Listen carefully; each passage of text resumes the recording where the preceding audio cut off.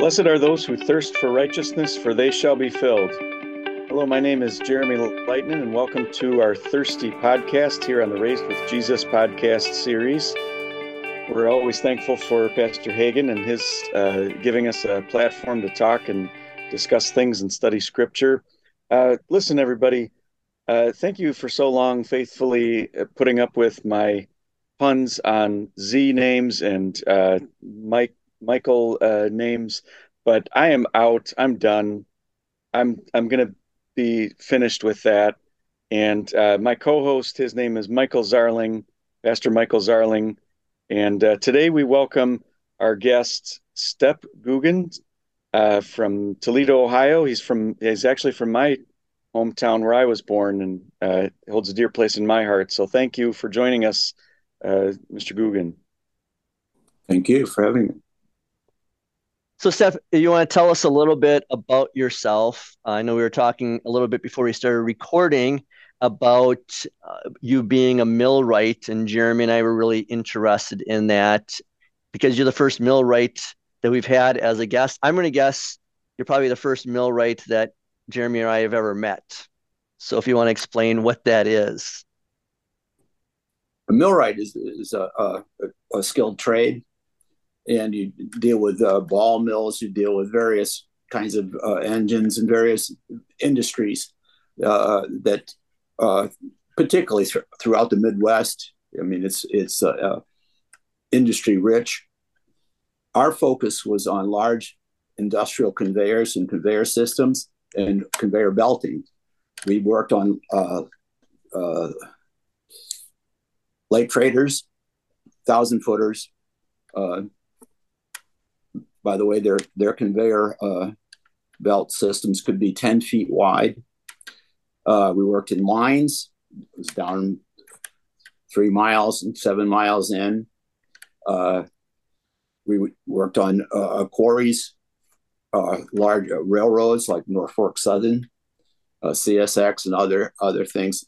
And that was largely our focus. We also did a more technical work with U.S. Gypsum, and we were the preferred maintenance group for service for the United States Gypsum. Have you ever done any work with or know anything about you just got me thinking of conveyor belts, and I always love the luggage return thing at an airport. Have you ever worked with anything like that? No, that's a little too small. Okay. That's a little too small. Many of the things are kind of enormous, and you had to rig everything in order to move things around, hoist and shift, and you needed cranes and those. Say for the conveyor belts on a 1,000-foot lake freighter could weigh up to 30,000 pounds, each roll, and you could have at least 4 rolls to put in. So we had to know signaling and virtually all that stuff.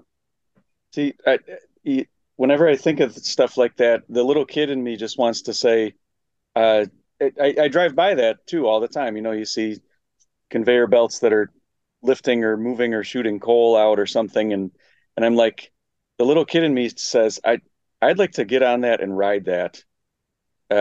Would that be ill-advised? Would that be very unsafe? Ill-advised? Very ill-advised. Very ill-advised. Well, that's interesting you said that, Jeremy, because as Step is talking about elevators and so forth, I think of the elevators I grew up with on the farm, which were not very, very large. They're going from the outside of the barn, from the hay wagon up into the mow. And those we did end up climbing on, which I would advise not doing still, but they're not the kind of elevators that Step is talking about. These are small little elevators that, 2 or 3 of us could pick up and move or wheel around and so forth. Nothing like what you're talking about. For instance, the the 10-foot wide conveyor belts on a lake freighter or 1,000-foot lake freighter will run at about 800 feet a minute. So you don't want to be riding that. Oh, 800. Okay, yeah, that's pretty speedy. But if you wore a helmet, you'd probably be fine, Jeremy. And padding. Yeah. I know before we started recording, you were talking about some of your travels related to your trade work, and you said that you met a lot of interesting people and got to know some real salt of the earth characters. What can you tell us about some of that? Well, I mean, they're not cluttered with the kind of intellectual or nuts and bolts scriptural things, Greek and Hebrew, Latin, German, things like that. But they're just trying to make their families good, make their neighbors helpful. They're just trying to be decent Americans. They don't have any interest in the larger scope of what's going on right now, largely politically, but just decent people. They might not be Christian, but they're good Americans. They're good people. They're good salt of the earth people. Where all have you traveled in that line of work? Florida, Georgia, Virginia, Kentucky, Illinois, Wyoming, all around the Detroit and the Great Lakes area. All that sailed on the 1,000-foot lake freighters from Detroit basically to Superior, up to Superior and Duluth and back, all around. Mexico a couple of times. So with that millwright work we've been talking about, I know you're also interested in theology and philosophy. So what's gotten you into the theology and philosophy in addition to everything else with your trade? Well, actually, I was actually trained in that, and I practiced it for a period, and I just never stopped. Although it was more of an avocation, obviously, than a vocation, and I continue it today. So my Hebrew and Greek is right here. It's a little rusty, but well, if you want to geek out about Hebrew and Greek, Jeremy will help you out with that, I'm sure. That would be fine. So I know you're a member then now at Resurrection. What kind of things do you do with Pastor Hagen there at the congregation using your theology and philosophy?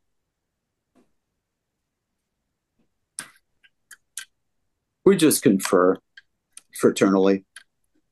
I try to keep out of his way. I'm 72 years old, so it's time for some other folks to step in, and but I'm happy to answer a question here and there if I can be helpful. Well, I know that Pastor Hagen, because I have lots of conversations with him several times a week, and he's a pretty deep individual. You strike me as a pretty deep individual. You must have some good theological discussions. Yeah, we do. Yeah, the worst part is we're both Orthodox, you know. Confessional. So there's never any tension because you're always in agreement. Yes, which is delightful. You know, it's delightful in this time. It's a work of the Holy Spirit. No one can agree in theological matters at this level, biblically, apart from the Holy Spirit. It's all His work. So, I guess I didn't understand. You called it an avocation, And so were you also, at what point did you receive your training in your trade? In the end of the 90s, end of the 90s, 98, 99 or so. Was that after or before you went to, you After, mentioned going after, to Concordia? yes, Concordia, Ann Arbor. And then I went to Concordia, St. Louis. I was interested in exegesis at that time, studied under Horace Hummel, took 10 classes of his. Had hoped to study under Charlemagne, but he passed away. Hmm. And we were fortunate enough later on to have Norman Nagel come along in the dogmatics. We'd have his dogmatic labs. It's funny you use the word exegesis or exegetical, and my sophomore son in his religion class had their teacher. It's not me; it's a different religion teacher at our high school. Is teaching them the difference between exegetics and eisegesis. And I thought, man, for sophomores in high school, that's pretty impressive to be biting off that and chewing on it. How would either of you define exegetics or eisegesis? The eisegesis is the who, when, where, and what kind of overview of Bible study. Exegesis is the historical grammatical part in terms of I think you'd want to call it, I guess they'd call it today, intertextuality. With that, two things I think of with the exegesis and even eisegesis is John Brugge, who's a member here at Water of Life, and Jeremy and I had him at the seminary. He's written a book recently, and it's on Amazon. And what's interesting is because he's the general editor of the EHV translation, he took a lot of his notes and then put them into a book format. And so it's just kind of interesting when you read it.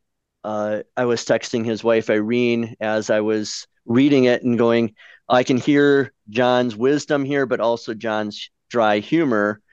And just for our listeners, if you're really interested in the kind of things we're talking about here, to understand why the editors of the EHV chose the different translations. Like one of them that I was geeking out on was manatee skin, as opposed to all the other previous translations were leather, aquatic leather. And I'm not going to go into why he said all those things, but it's just interesting. And then a second thing is I had the privilege this weekend to take two of our sophomores from our church and from Shoreland to the seminary in Mequon for a taste of ministry, where they got to sit in the classroom and learn about exegesis and eisegesis and so forth. And on the way home, I asked the two young men, what they thought of it. And AJ, who's always wanted to be a pastor, he said, well, I'm more convinced than ever they want to be a pastor. Josiah, who went because he's had a lot of family and friends tell him he'd make a good pastor. I asked him and he said, nope, I'm convinced I don't want to be a pastor. And it was because of the languages, just because the languages are tough. Well, as long as you bring that up, I actually had a conversation with Josiah this morning where I told him that you told me that. And I said, actually, he's a very good language student. And the thing about languages is it's all about getting to know people and communicating with people. And this is how people communicate with each other. And he's taking German right now, but if he would take Greek or Hebrew later, it's just a matter of learning. This is how people communicated with each other long ago. And we have gone really far afield here. We're supposed to be interviewing our guest. Well, I apologize. This is fine for me. I tutored Hebrew. I tutored Greek also at Concordia, St. Louis, and I always tell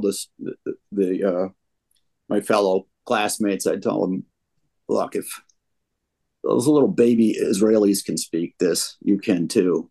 You just got to put your mind to it and it's a language, and just you got to get it in your tongue. And it helped. It helped those the more accelerated or didn't have those issues, didn't need that. But the more senses you can get involved in a language, the better off you're going to be. Oh, Step, you and I would get along so well. That's exactly how I do my German classes. First of all, yes, you have to be saying it out loud, but then I'm adding all kinds of hand motions and physicality and acting, and if you can smell it, get your nose to do it. Whatever you can get involved in. Do you have a family? Do you have children? You married? I'm married. Married to a Black woman. We had 3 children. She's 2 of them have perished. She's the oldest daughter now is 58. 10 great grands, 7 great grands. I'm originally from Portland, Maine area. So we usually Maine. Yes, I usually travel back there. I've got a little cottage back there. We usually go back every summer. And only because I can see it on the iPad registry that your wife's name is Sheila.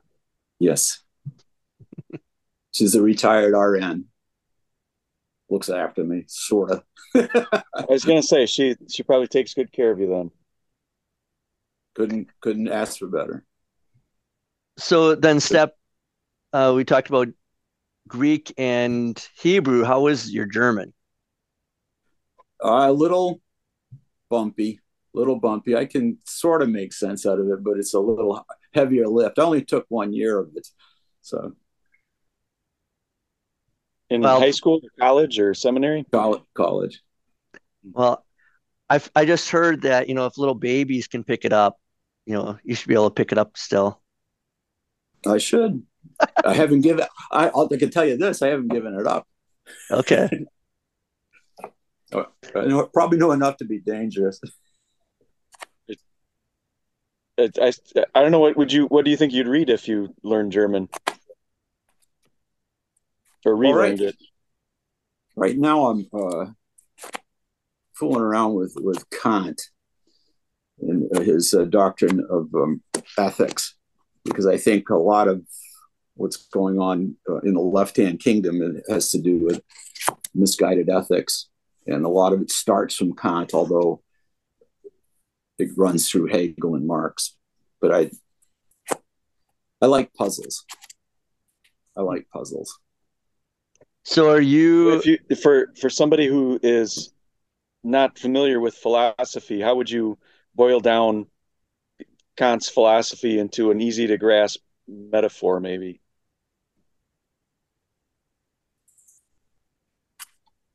Kant's philosophy is normally we understand that we have something outside of ourselves, and in order to confirm the truth of that, we measure what our senses deliver to us, and then measure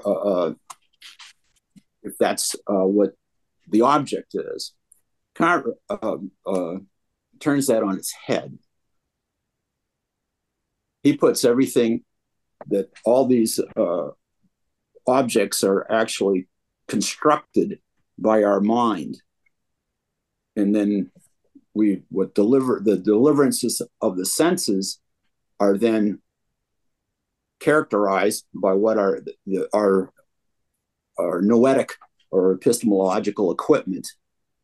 And therefore, but what's useful is that everybody is the same. So he wants to adhere to Newton and that type of science. But what things actually are in and of themselves, we can never know. So that's where you say today all of the That's his. That's Political his. upheaval is kind of like people saying what he said, that you can't really know the truth, so everybody gets to make up their own truth, kind of a thing. No, not quite. That's later with the Okay. existentialists. The That's his philosophy. His ethics are determined by what's called the categorical imperative, which is act in such a way that what you will is you can make a universal rule so that everybody would agree to it. For example, wouldn't make a contract and enter into a contract knowing that I was going to lie and break that contract. No one would enter into a contract with that understanding. So it has to be universally accepted.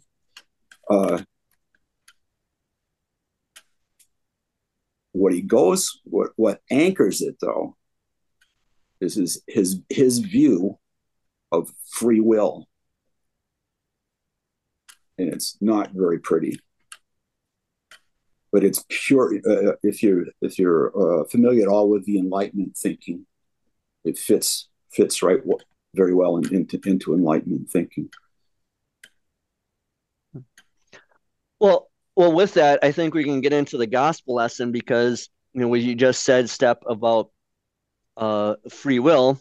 Jesus kind of touches on that with the opposite, with what he in his conversation with Nicodemus. Precisely. So, Jeremy, if you want to read that. John chapter 3. There was a man of the Pharisees named Nicodemus, a member of the Jewish ruling council.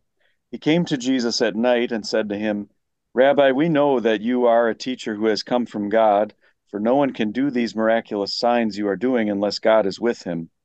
Jesus replied, Amen, amen, I tell you, unless someone is born from above, he cannot see the kingdom of God. Nicodemus said to him, How can a man be born when he is old? He cannot enter a second time into his mother's womb and be born, can he? Jesus answered, Amen, amen, I tell you, unless someone is born of water and the Spirit, he cannot enter the kingdom of God. Whatever is born of the flesh is flesh. Whatever is born of the Spirit is spirit. Do not be surprised when I tell you that you must be born from above. The wind blows where it pleases. You hear its sound, but you do not know where it comes from or where it is going. So it is with everyone who is born of the Spirit. How can these things be? Asked Nicodemus. You are the teacher of Israel, Jesus answered, and you do not know these things? Amen, amen, I tell you. We speak what we know, and we testify about what we have seen, but you people do not accept our testimony. If I have told you earthly things and you do not believe, how will you believe if I tell you heavenly things? No one has ascended into heaven except the one who descended from heaven, the Son of Man, who is in heaven. Just as Moses lifted up the snake in the wilderness, so the Son of Man must be lifted up, so that everyone who believes in him shall not perish but have eternal life. For God so loved the world that he gave his only begotten Son, that whoever believes in him shall not perish but have eternal life. For God did not send his Son into the world to condemn the world, but to save the world through him. So, Step, why do you think Nicodemus came to Jesus at night? Well, to use modern parlance, he didn't want to get canceled. It was a furtive meeting, and he just wanted to keep it private. He wanted to keep it private. There's an interesting aspect of that text, though, where Jesus says, or Nicodemus says, no one can do these miraculous signs that you are doing. Now, this is the third chapter of John. What miraculous signs had Jesus been doing? That's a good. The one. Actually, I guess I can. Well, you could maybe say when the he saw cleansing. in chapter 1, he saw Philip or Nathaniel under the fig tree, which is not a very spectacular one, but maybe some supernatural going on there. But yes, just the one, and even the one that you're talking, the changing water into wine, I assume, Yes, uh, is even that one. He kind of did it in a clandestine way that people didn't know where the wine had come from, except for the ones who drew the water or the water out. there's another aspect. I don't know if it may be reading something into this, but one could also read it out. Uh, no one can do these things unless God is with him. So it's almost a manual acknowledgement, technically, imano, emo, el, with him, God. God with us, God in the flesh. Yeah, God with, but he didn't know what he was saying. That's the problem. One casts their thought to chapter 5, where Jesus says, you search the scriptures because you think in them you have eternal life, but it is they that speak of me. This is the Nicodemus that came to Jesus at night. Jeremy, what does Jesus mean when he talks to Nicodemus about being born again? That's from the NIV, or the way the EHV translates it, of being born from above. Yeah, either way that you translate it is it's talking about. I always like to tell my students that your soul has to be born. Your body is born when you're conceived, and then your mother gives birth to your body, and that's the one Nicodemus was thinking about and comparing it to. And then, but your soul also has to be born. Your soul is actually stillborn, and so whether it's from above or born a second time, either way, it's a birth that only God can give to you. You And can't then he, decide to be. You can't. A baby can't choose to be conceived or born, and the same with your soul. Your soul can't choose to or decide to be come alive. I think a useful reflection is if we read this, the contrast from chapter 1 of John's Gospel, where he came unto his own, and his own received him not, but to as many as received him, he gave the full rights to become children of God, who were born not of the, and there's a, Not naturally, not not of by the flesh, choosing, not by random selection. but of God. So I think John's authorship is playing on that here. Perhaps that's too much. I don't. No, I think that's right. And then he's talking about being born again, born from above through water and the Spirit, and he's obviously talking then about baptism. And it's just interesting that for us here at Water of Life, God's timing, that I'm going to be baptizing this Sunday when I'm preaching on this text. I'm going to be baptizing a little 5-month-old baby named Jovi, that it's the granddaughter of one of our members. And the mom lives down in North Carolina. And when she was looking for a church down there, she said they're all mega churches and they all dedicate their babies and they don't baptize. And she wanted her baby baptized. And when she was defending it to her own family in a group text, she pulled out her catechism and pulled out passages like this about all the meaning of baptism and what baptism does.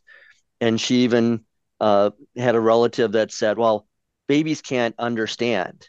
And then she rightly said, it's not about understanding. That's not what baptism is. I was just very proud of this mom that's probably been separated from the church for a while, and yet she remembered enough of scripture of her being catechized to pull out her catechism and then defend the doctrine of baptism. That's wonderful. I mean, it's wonderful. Baptism sticks. Baptism sticks to you, and so the Holy Spirit continually, unless you shoo him away, elects to work through that water and word until he takes us home. I would say to the family member who was firing back at her, based on Jesus' comparison here to physical childbirth, does a baby have to understand and intellectually grasp being born in order to be born? Right. You can go further if you want to tease it out. I mean, which one of us understands the Trinity or what? I mean, it's stupid. It's just jejune, immature. Yeah, and that's what we were talking about too when I met with the mother and then the grandmother, our member, and we went through a simple Bible study on baptism. And, just looking at the blessings of baptism, like you said, Step, it's something that's with us for the rest of our lives, that God has placed his spirit in us. He has made us his children. He has washed us clean. He has connected us with Christ's resurrection and his death in baptism. We're clothed with Christ. And these aren't just pictures. These are real things that happened. On Tuesday, I went with our men's and women's Bible study group. We went to the movie theater and I watched with them, Jesus Revolution, which is a pretty good movie. And what was interesting was that I had a number of the ladies sitting in front of me, and the main character, played by Kelsey Grammer as the pastor, he's in church and he holds up a little, individual glass of wine, except they said in the movie it was grape juice. And he said, "This represents Christ's blood." And all the ladies, that entire row in front of me, I audibly in the theater said, that's Christ. It's real present. And I leaned next to the guy sitting next to me. I said, those are real Lutherans up there. And, because they understand the same thing with baptism. It's not just a symbol. It really does work these things. Michael, I want to point out, to our listeners, before we started recording, Michael and I learned a new word, dilettante.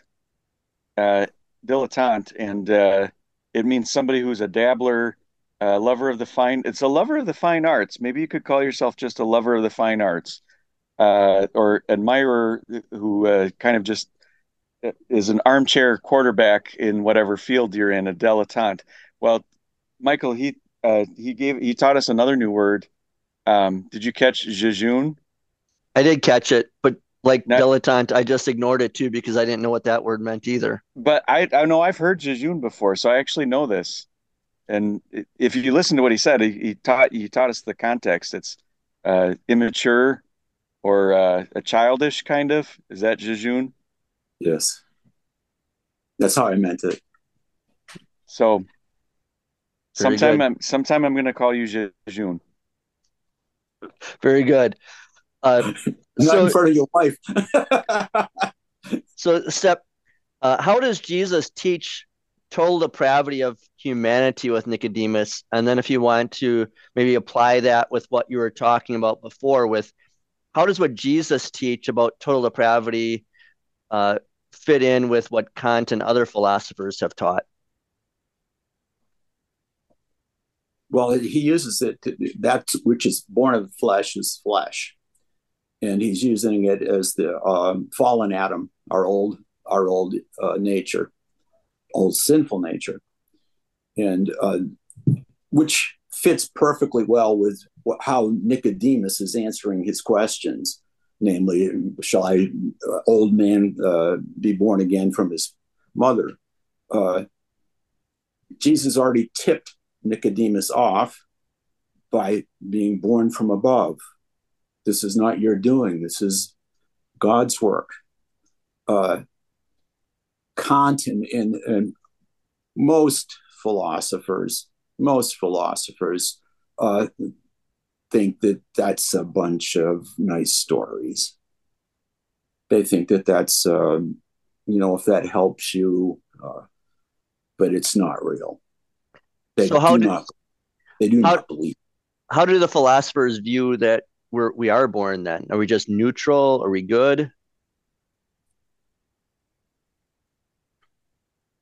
Well, that's a loaded question. There's a bunch that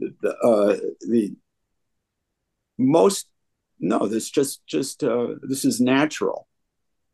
The big fish eats the little fish. This is just nature, and it's sometimes kind, sometimes isn't. And the only thing. Go ahead.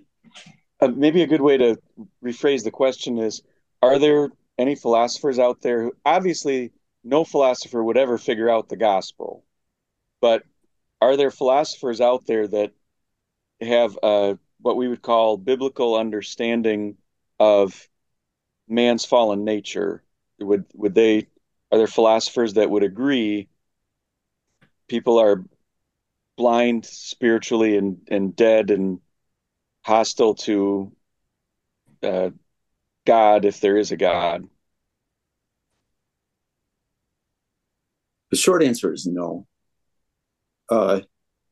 Luther tells us in the Smalcald Articles that original sin is such a grave depravity that it can only be learned from Holy Scripture, that reason cannot believe that we're that bad off. Now, if you would want to take, for example, St. Augustine as a philosopher, as a theologian philosopher, he had a notion of it. He had a notion, obviously, of sin, but that's mixing the two. The dyed-in-the-wool secular philosophers have no interest in that, and they cannot penetrate it, because only the Holy Spirit can give us that knowledge through the revealed word. I think we do ourselves or don't give ourselves enough credit, or give him enough credit, that this is exclusive. This is a sola.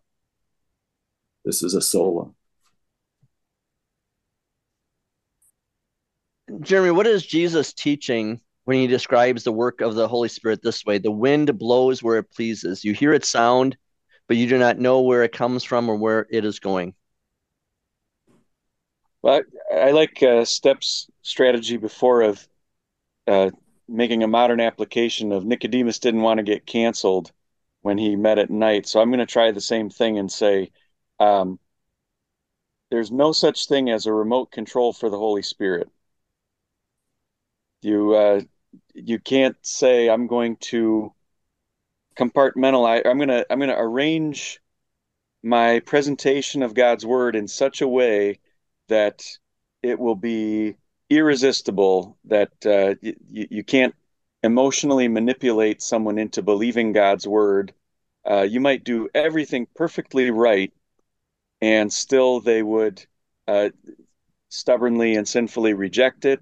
And at the same time, you might think that was just a lousy presentation of the gospel, and yet it's still sunk in with somebody that you would never have guessed, and they became a believer, or they were strengthened in their faith when you didn't think that they would be, and that's what the Holy Spirit does. He blows wherever he wants to, and sometimes he brings people to faith, and sometimes he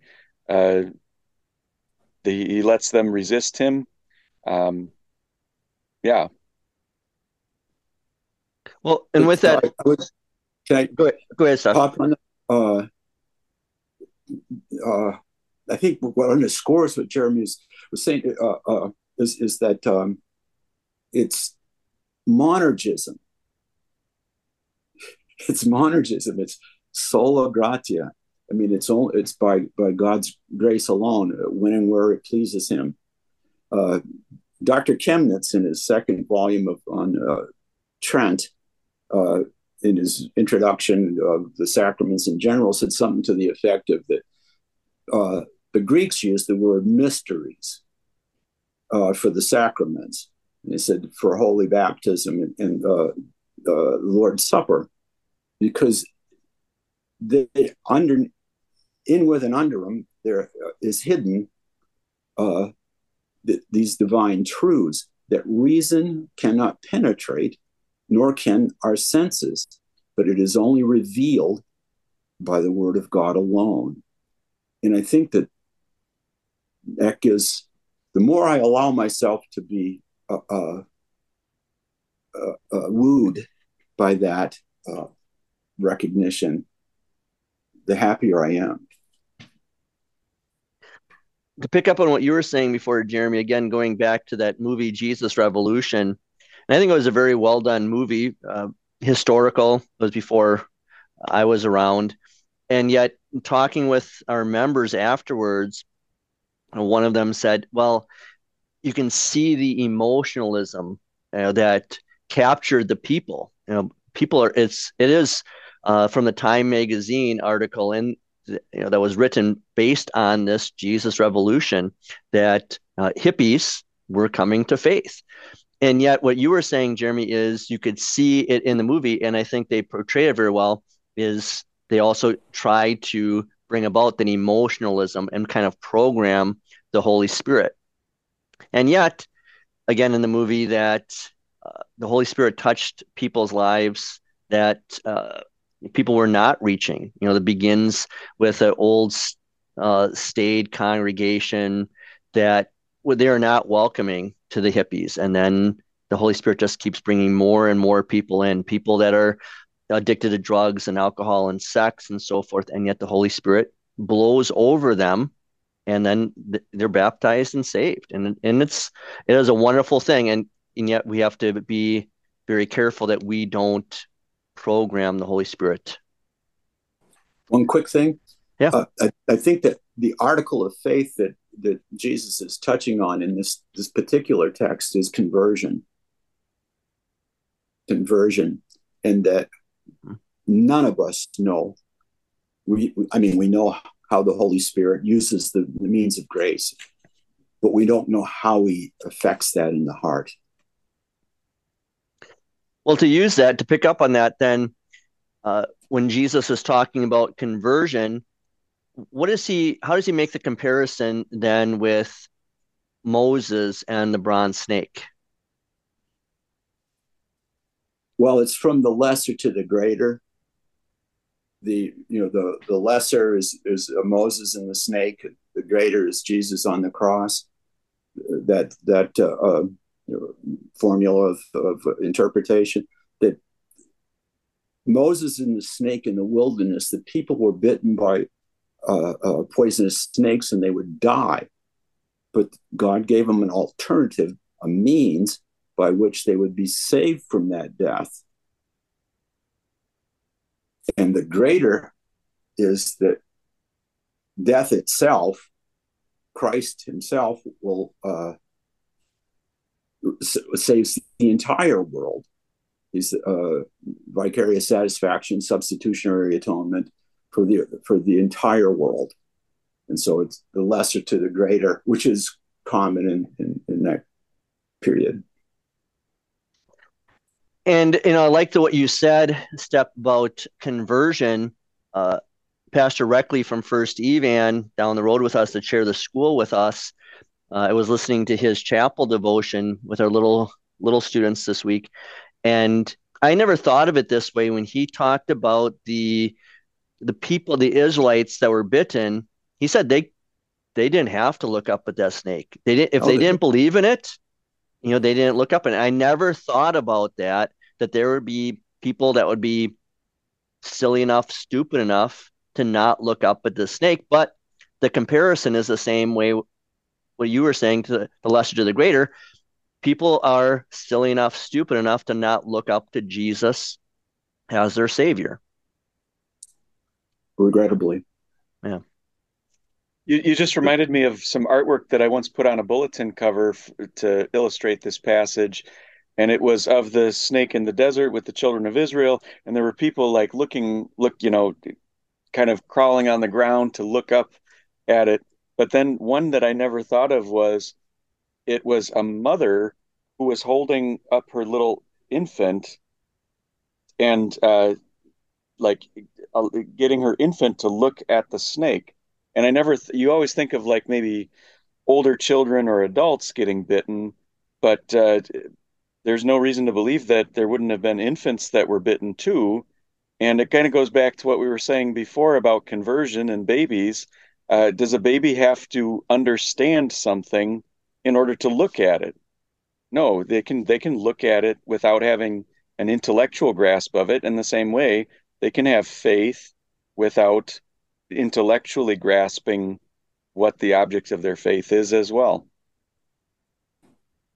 Agreed. I think Nagel might have written this in one of the liturgies, but of baptism that when we bring a child to holy baptism, we confess what baptism will work in the child. We confess that what God is intending to work through this means, not that the baby or the adult has achieved something.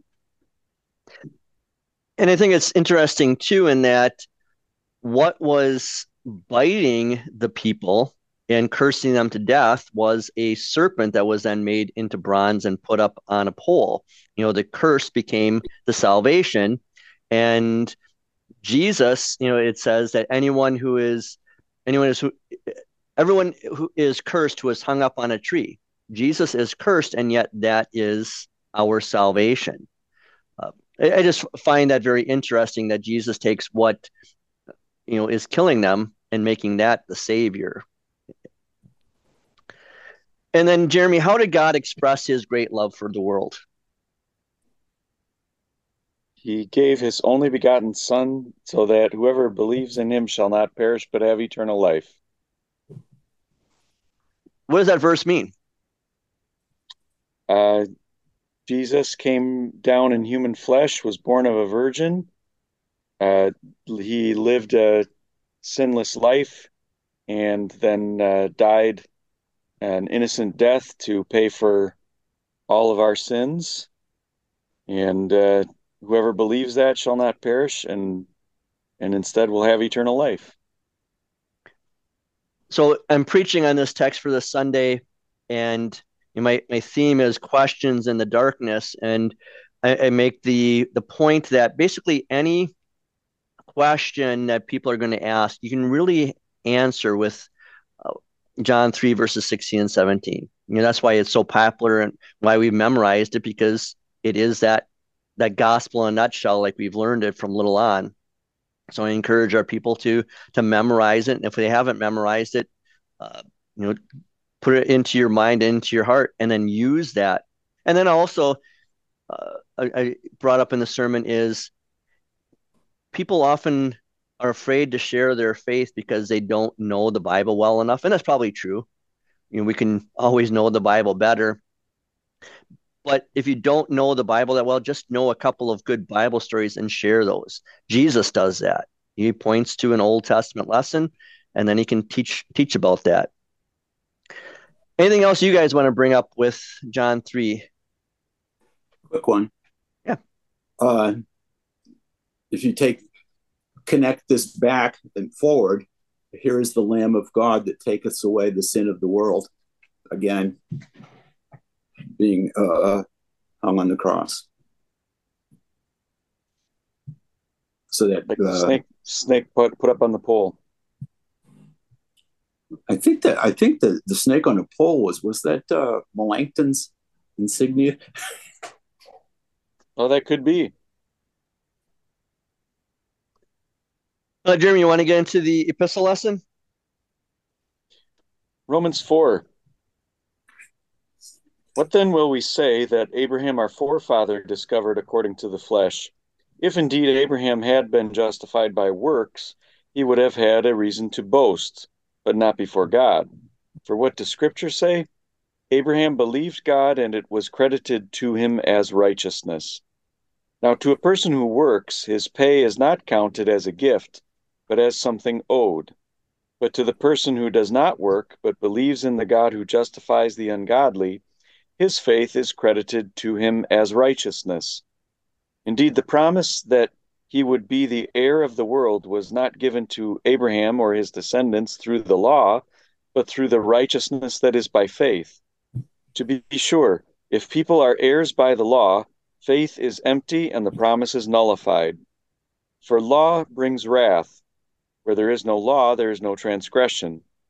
For this reason, the promise is by faith, so that it may be according to grace and may be guaranteed to all of Abraham's descendants, not only to the one who is a descendant by law, but also to the one who has the faith of Abraham. He is the father of us all. As it is written, I have made you a father of many nations. In the presence of God, Abraham believed him who makes the dead alive and calls non-existing things so that they exist. So, Step, how does the example of Abraham silence all who would insist that one must carry out the works of the law in order to be saved? Well, Abraham is the father of the Israelite nation.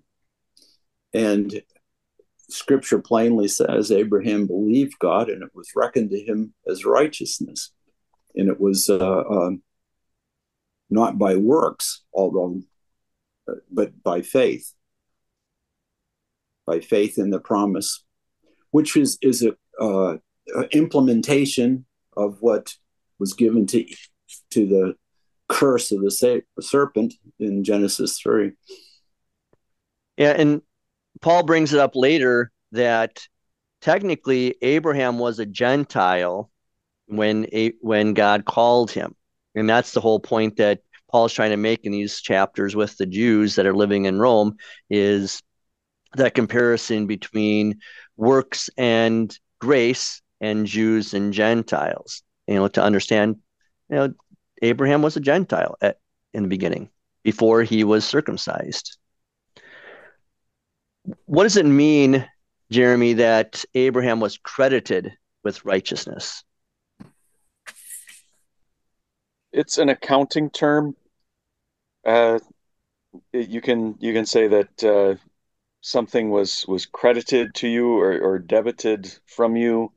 I might just be making up words there, but it's saying we're going to count it as though you have $10,000, even if you don't. And if that's what the bank statement says, then that's yours. It's been credited to you, and that's what Paul is saying here. That, or in long ago Moses said in Genesis that God counted it as righteousness for Abraham when Abraham believed what God said. So Step, Paul writes in verse 4, now can to a person. Can I hop in on that? Yep. Yep. I really prefer impute. Hmm. He imputed it as righteousness. I think we lose out by not utilizing that word more often. I think it's a very great theological word, or just a homespun way of saying it is he considered it as righteousness. The operative point, though, is who's doing the crediting. So if God says your credit's good, that's good enough for all of us, right? So what do you mean? What's the difference between imputation and credit? What's impute versus credit then? Well, I think he imputes righteousness, and it removes not the non-imputation of sinfulness. So we're declared. You could make it a forensic term, although I think Jeremy's right. It falls within the economic vocabulary of justification. But I just think that if we look at historically through our Orthodox Lutheran fathers, imputation was a solid word for referring to this fact of the article of justification. What would be another context where, just to help people understand what imputed means, like when else is a time that someone imputes something to someone else or something like that? Talk more about the meaning of impute. In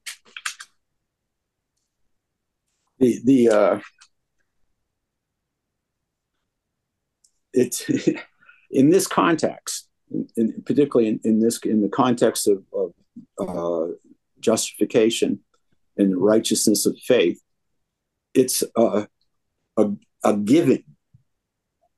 You are qualified as righteous.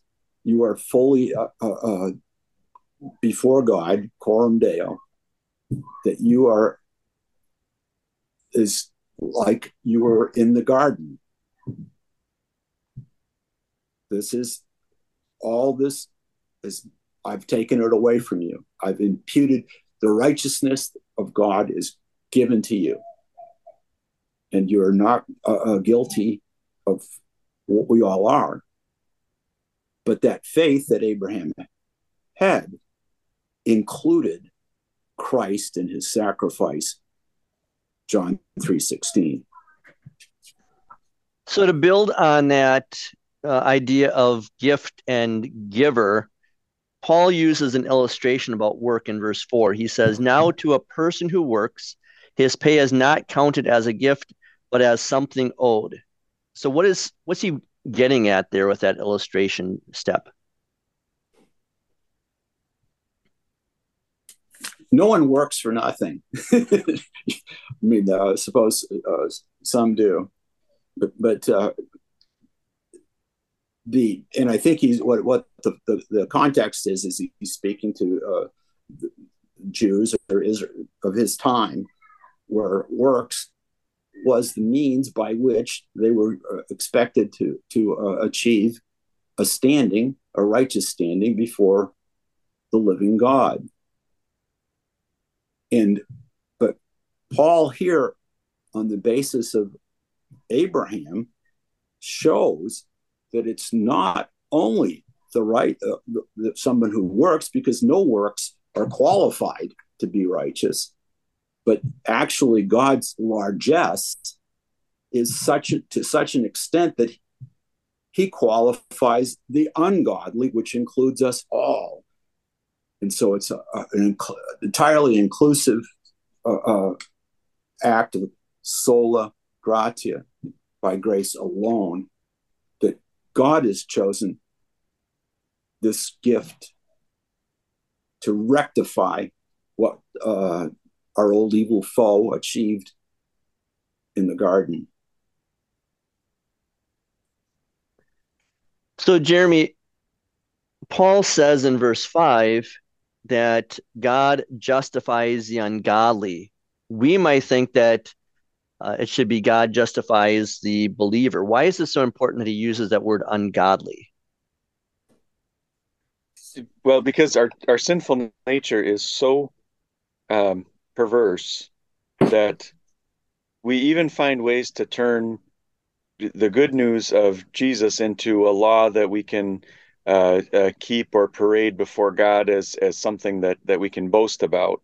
And so even when it comes to things like faith or believing, that's an activity that happens inside of me. So like it's very easy for me then to take that faith and think that, maybe that's the one thing that I did. Earlier Step used the word monergism. It's all God's working. And that's really what we see here. Paul saying when he says that he justified the ungodly? Because if he said God justifies the believer, well, then we might be tempted to think, oh, good, my work of believing in Jesus is what makes me right with God. And no, you were made right with God even before you were a believer. He justifies not the believer, but the ungodly. Right. And I think that's a good way of phrasing it. And then tying it back to the gospel lesson, the ungodly is the flesh who gives birth to flesh. And the way to make us believers is the spirit gives birth to spirit. So in verse 15, Paul talks about a transgression and how it brings wrath. What is a transgression? Transgression in this passage is overstepping of the law, or trespass is another way of translating that. In where there is no law, there is no trespass of that explicit law, but that doesn't mean there is no sin.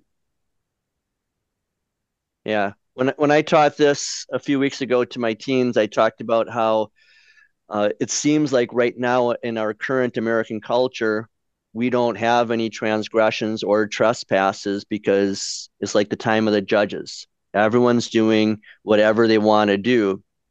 But yet, even though our culture may overlook sins and not call them transgressions or trespasses, God still does, and he will still hold us accountable. And without faith, when we're the ungodly living according to our flesh, then we will endure God's wrath, like Paul talks about here.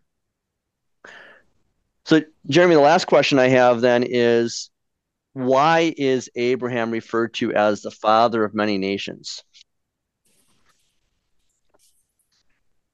He, first of all, gave birth in a miraculous way, or his wife gave birth. He was able to father a child in a miraculous way that turned into, more than one time. He was the father of Ishmael, which is today the Arab peoples, and the father of Isaac, which is today the ethnically Jewish peoples.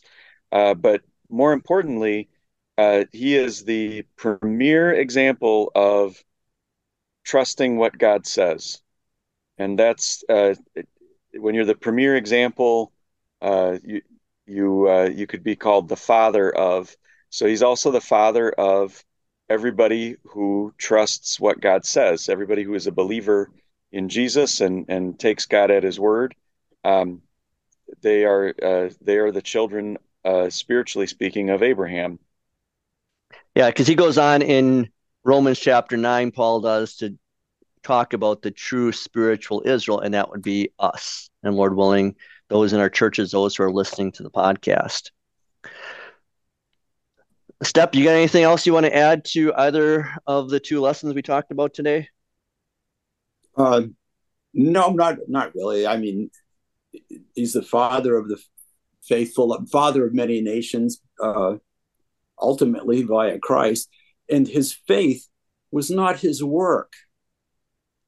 His faith was a gift of God that had the object of his faith was the living God, was probably the Son of God, pre-incarnate, that addressed this to him. All right. Jeremy, you got anything else you want to add? I think I'm talked out. All right. It's been a long week for you. You had to go to school like all 5 days this week. You haven't had to do that for a while. That's such a weird thing. Yeah, I don't know why they were expected to do that. All right. Before we close, I just want to mention again that my new book, well, my only book, Resisting the Dragon's Beast, is available for pre-purchase on Amazon, Barnes & Noble, Gutenberg Press. This is Michael Zarling with Stephen Googans and Shed Lightning on the matter. Let the one who is thirsty come. Let the one who wants the water of life take it as a gift. Stay thirsty, my friends, then drink deeply from the water of life.